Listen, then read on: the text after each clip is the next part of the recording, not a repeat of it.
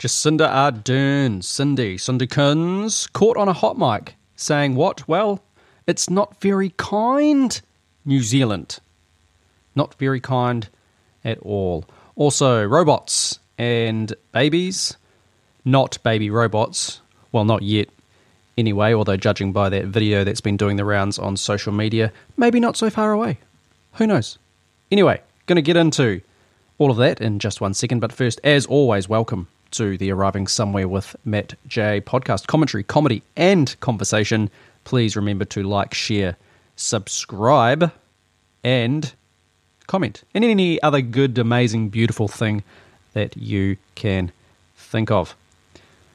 Okay, well, just a quick update, actually. I've been away for a few days. Work has kind of been battering me, almost literally, actually. But I am as free as a bird next week, and that'll give me more time to talk to you, lovely people.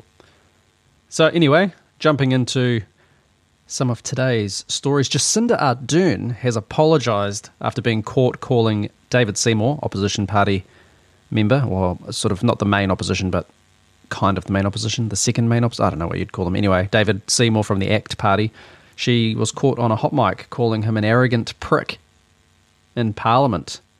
Now, I'll play the video, but it is quite hard to hear, so I'll play it a few times, and maybe I'll turn the volume up in post, in the editing process. I'll hopefully make it a little bit more easier to hear, is what I'm trying to say there. Question number 5, Nicola Willis. Thank you, Mr. Speaker. So very hard just in the background there as the Speaker of the House is talking. You can hear her say, such an arrogant prick. Question number 5, Nicola Willis. Thank you, Mr. Speaker. Question number 5, Nicola Willis. Thank you, Mr. Speaker. Now, my first response to this was not hashtag be kind, is it? Not hashtag be kind, but also, are we bordering on hate speech here, Cindy? Well, let's have a little bit of a nosy on this News Hub article and we'll find out. Prime Minister Jacinda Ardern has apologised to ACT leader David Seymour for calling him an arrogant prick in Parliament. Seymour earlier called on Ardern to withdraw the extremely unpalatable remark she's accused of making in the House. The moment occurred just after Ardern answered a question from Seymour about how she handles mistakes. Oh, the irony! Not well, according to this response. A little bit of pressure seems to be on the PM these days.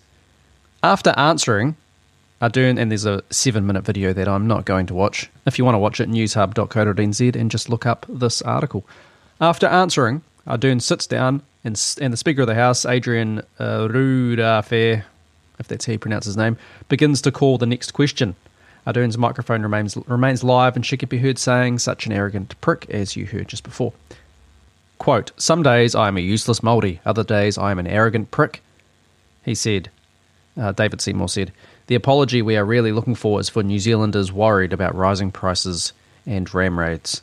Jacinda Ardern texted me and said, I apologise, it's not something I should have said, and she said, as my mum would say, if you don't have anything nice to say, don't say it. Ardern always treating us and other politicians like children, I guess, but also treating herself like a child, so that's nice, and giving her her own mother's feedback from when she was a kid. So at least she's being consistent there.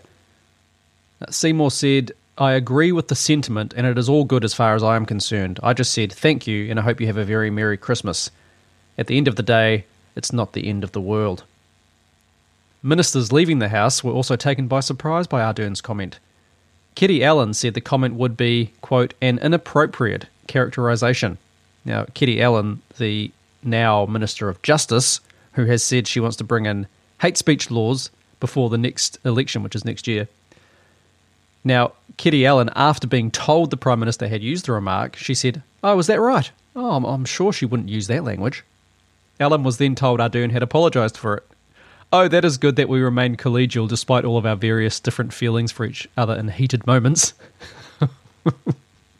She said she had called people an arrogant prick on the odd occasion. Look, this is bordering on hate speech, Kitty, and I'm going to have to hope that you're going to fine yourself in the future. Retroactive crime. This isn't good. Quote, I am not sure what you're referring to. said Dr. David Clark upon being asked whether arrogant prick is appropriate language to use in the House. I have no idea what you're referring to, said Chris Hipkins as well. I haven't seen it, so don't want to comment. It is difficult to comment on it without having seen it. It's just such a political line. You could just say, I don't know what you're talking about, and just move on. They have to constantly say the same thing. A lot of words. I haven't seen it, so don't want to comment. It is difficult to comment on it without having seen it. This is good stuff. But if she's apologised, then yes, that is the right thing to do. We all make mistakes. This is not what he said, but that's probably what he's wanting to say. It says Hipkins then got flustered when asked if Seymour was an arrogant prick. He refused to answer and walked off. Why would you ask him? That's very funny. Why are these journalists suddenly cracking down on the government? Is the writing on the wall for the government or something? There's going to be a lot of hilarious situations, I'd imagine, over the coming months anyway. Damien O'Connor said the comment might be appropriate for some politicians, while Stuart Nash also wouldn't comment on whether Seymour was an arrogant prick. He's lots of things, said Carvel Cipollone. Those are not the words I'd use. After being told Ardern had used those words, she just repeated herself. National's Nicola Willis called it poor form. It's poor form. It's not language that I would use. I don't think he's arrogant. I don't think he's a prick, said National's Chris Bishop.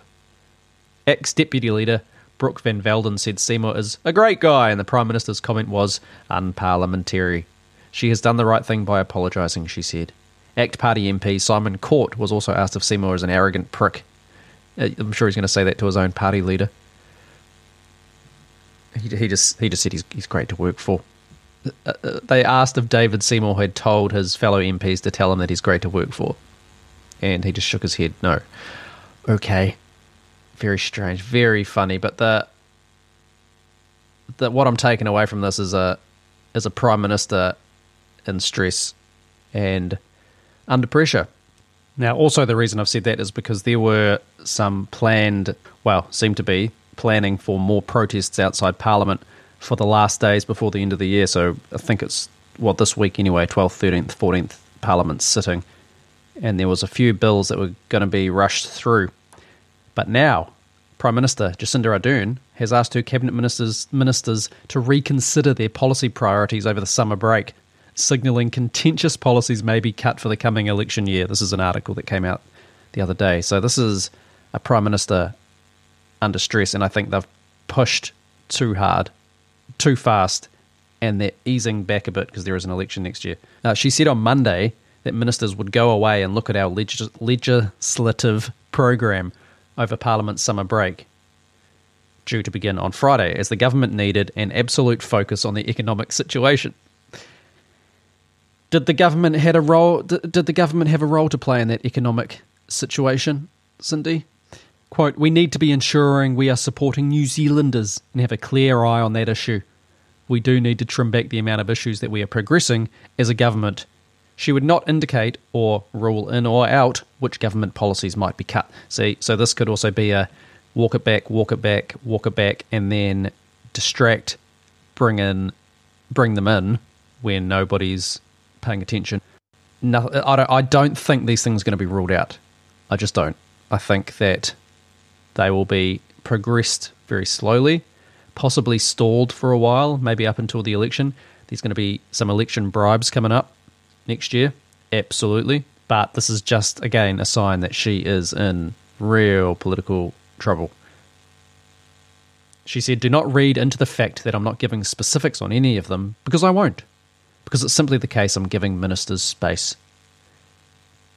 It's the article actually points out some economic confidence had plummeted to 18%, and pessimism had increased to 61%, up 23 percentage points. The poll had Labour at 33%, and basically that they cannot govern if the elections were held. They would be royally kicked out of Parliament. Now, do I like the opposition? No. I don't like them. I think they are corrupt. I think, in talking about the ACT Party before, David Seymour, in my opinion, he might not be an arrogant prick. I don't know him. But in my opinion, he's a bit of a snake. I mean, for many years, this is the party that's been sticking up for freedoms. And while I agree with them on freedom of speech, absolutely, and I think David Seymour's a part of that free speech union, absolutely agree with them on the free speech issue. But where was he during the lockdowns? Wasn't pushing back on any of them. They were tyrannical rules. We all know it. I'm not going to repeat myself about it. But where were they? They weren't there. They just went along with it all. Now, the ACT Party is also very, very liberal when it comes to things like euthanasia and abortion and stuff like that as well. So, no, I don't like them, and I think them and National, in my opinion, are corrupt. But is it better than corrupt socialists? Yeah. Yeah, I think it is. So, good signs politically, but also not good signs politically, because there's not a lot of options for people like myself to actually vote for in the upcoming election. Okay, moving on. As you've probably heard by now, the case in New Zealand with baby Will, the parents lost the case and the baby was taken from them and operated on. Now, everything at the moment, the baby's recovering, everything seems to be fine, which is absolutely fantastic. That's the priority, clearly. But there's a lot of weirdness around this.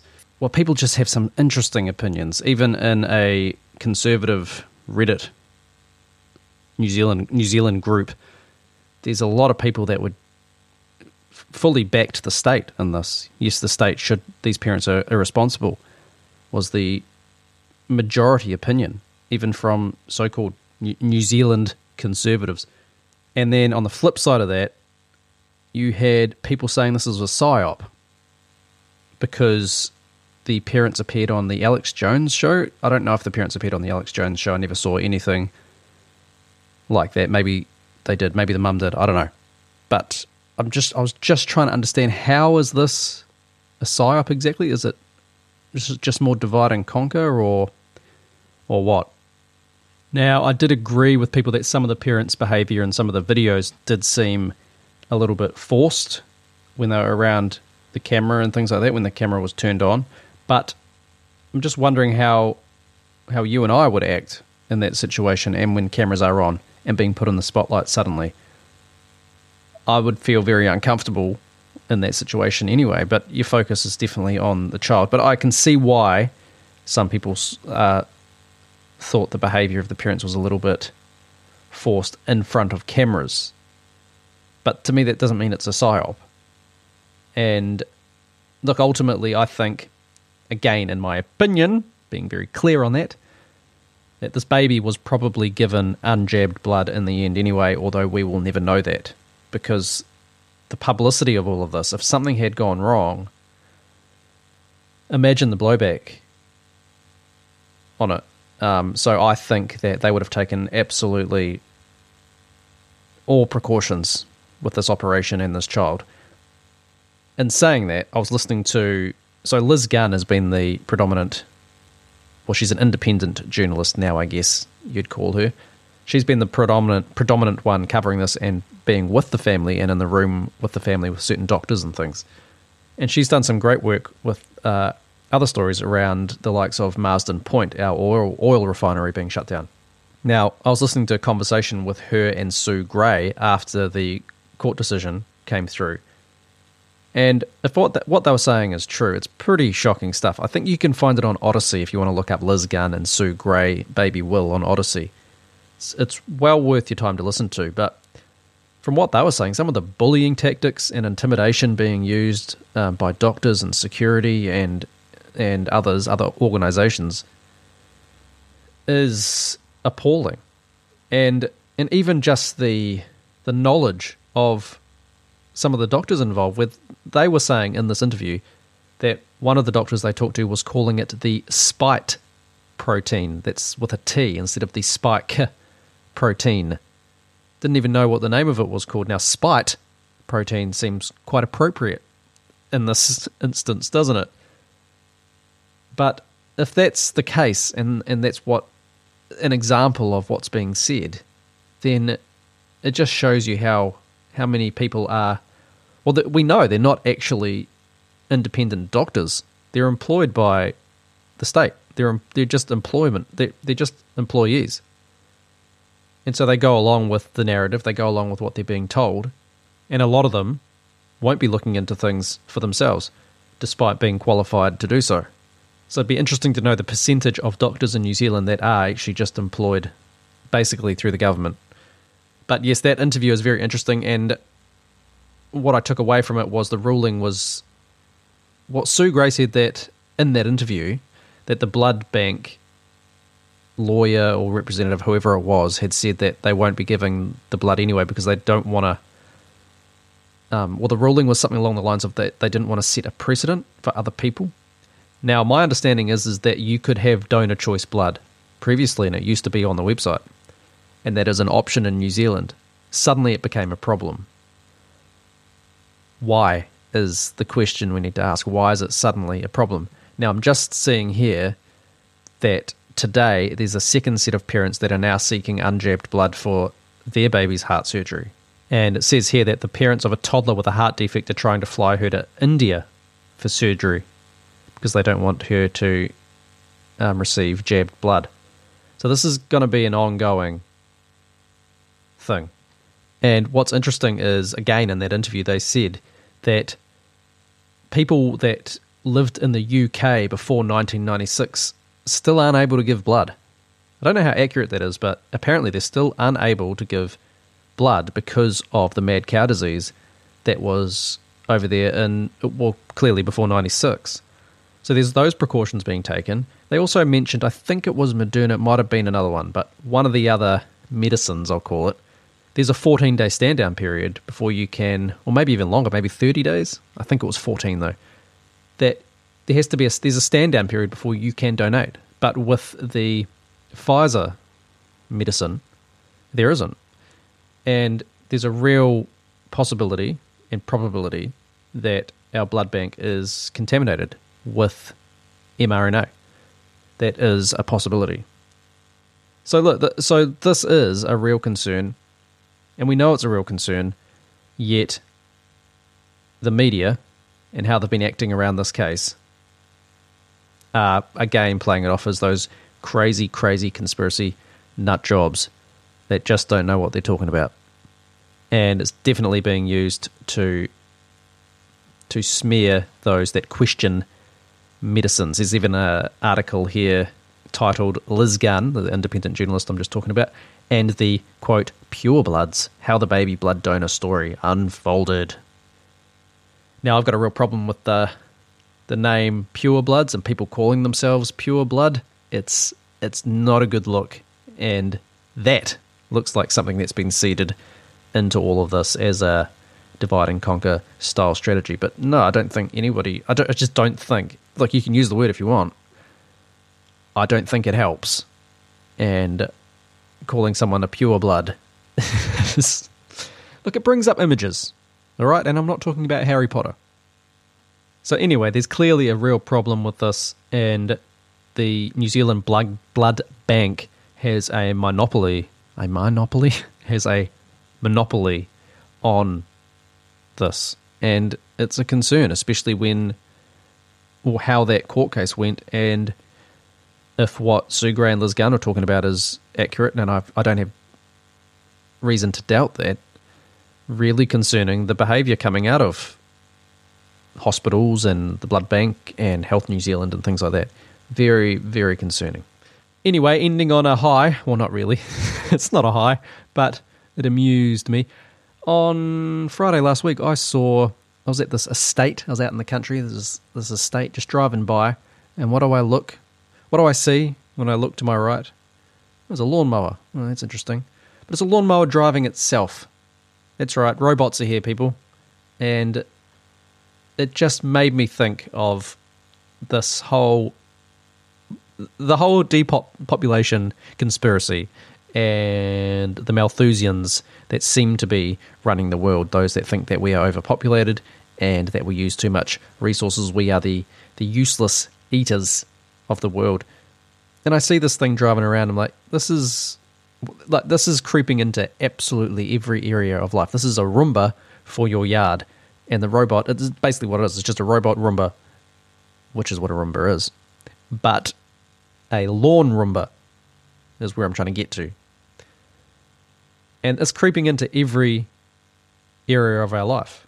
We are going to be made useless eaters because they're trying, when I say they, I mean the Malthusians of the world. They see that robots, AI, and things like that can do the jobs that humans do, and possibly better in the future. And I'm just thinking, what all those businesses that have, the lawn mowing businesses and the garden businesses, and how long have they got? 10, 20 years? I'm sure it's going to go for a while. These things aren't cheap for the average person. But it's the first time I've seen a robotic lawnmower, a Roomba lawnmower, I don't know what they call them, in this country, just having a merry old time out there. Non-stop, cutting the lawn, constantly keeping it at the right height. Probably goes back to its base to charge up overnight. Yeah, it's going to slowly creep into every area of our life. You're seeing it even with art and writing and creative endeavours where people are just punching in stuff into an AI type program and producing art of themselves. You obviously see that new trend going around, everyone doing their AI version of themselves. And all of these types of things are just slowly taking over. And this is my big problem with a lot of right-wingers and conservatives kind of hero-worshipping people like Elon Musk, who wants to put a chip in our brains. And now he said that the population it's not overpopulated at all. He said that. He said that we don't have enough people. I don't think Elon's solution is to have us live a traditional life and to raise big families. I think Elon's solution is AI, is robotics, as you see with the robots that he's come out with, and possibly things like test tube babies, lab-grown children, possibly. That's where I see this heading. I don't think Elon's a hero. I'm enjoying seeing some of the stuff he's posting on Twitter. It's funny. Some of the stuff that's being released is good. I'm not denying that. But I think he's playing the hero, and I think ultimately the solution for people like him isn't human beings, it's technology. And when I saw the robot lawnmower, that's all I could think about. It just felt dystopian. Cool to see. I'm not going to deny that as a man, that technology, it's interesting and cool to see, but it didn't exactly leave me feeling hopeful. But look, we can push back in our own way and we can support, independent artists and writers and workers, and maybe not buy Roomba lawnmowers in the future. Maybe going back to being a bit more human and a less reliant on technology. Anyway, I'm going to leave it there for today. This has been another episode of the Arriving Somewhere with Matt J podcast, commentary, comedy, and conversation, and I will talk to you again in the next one.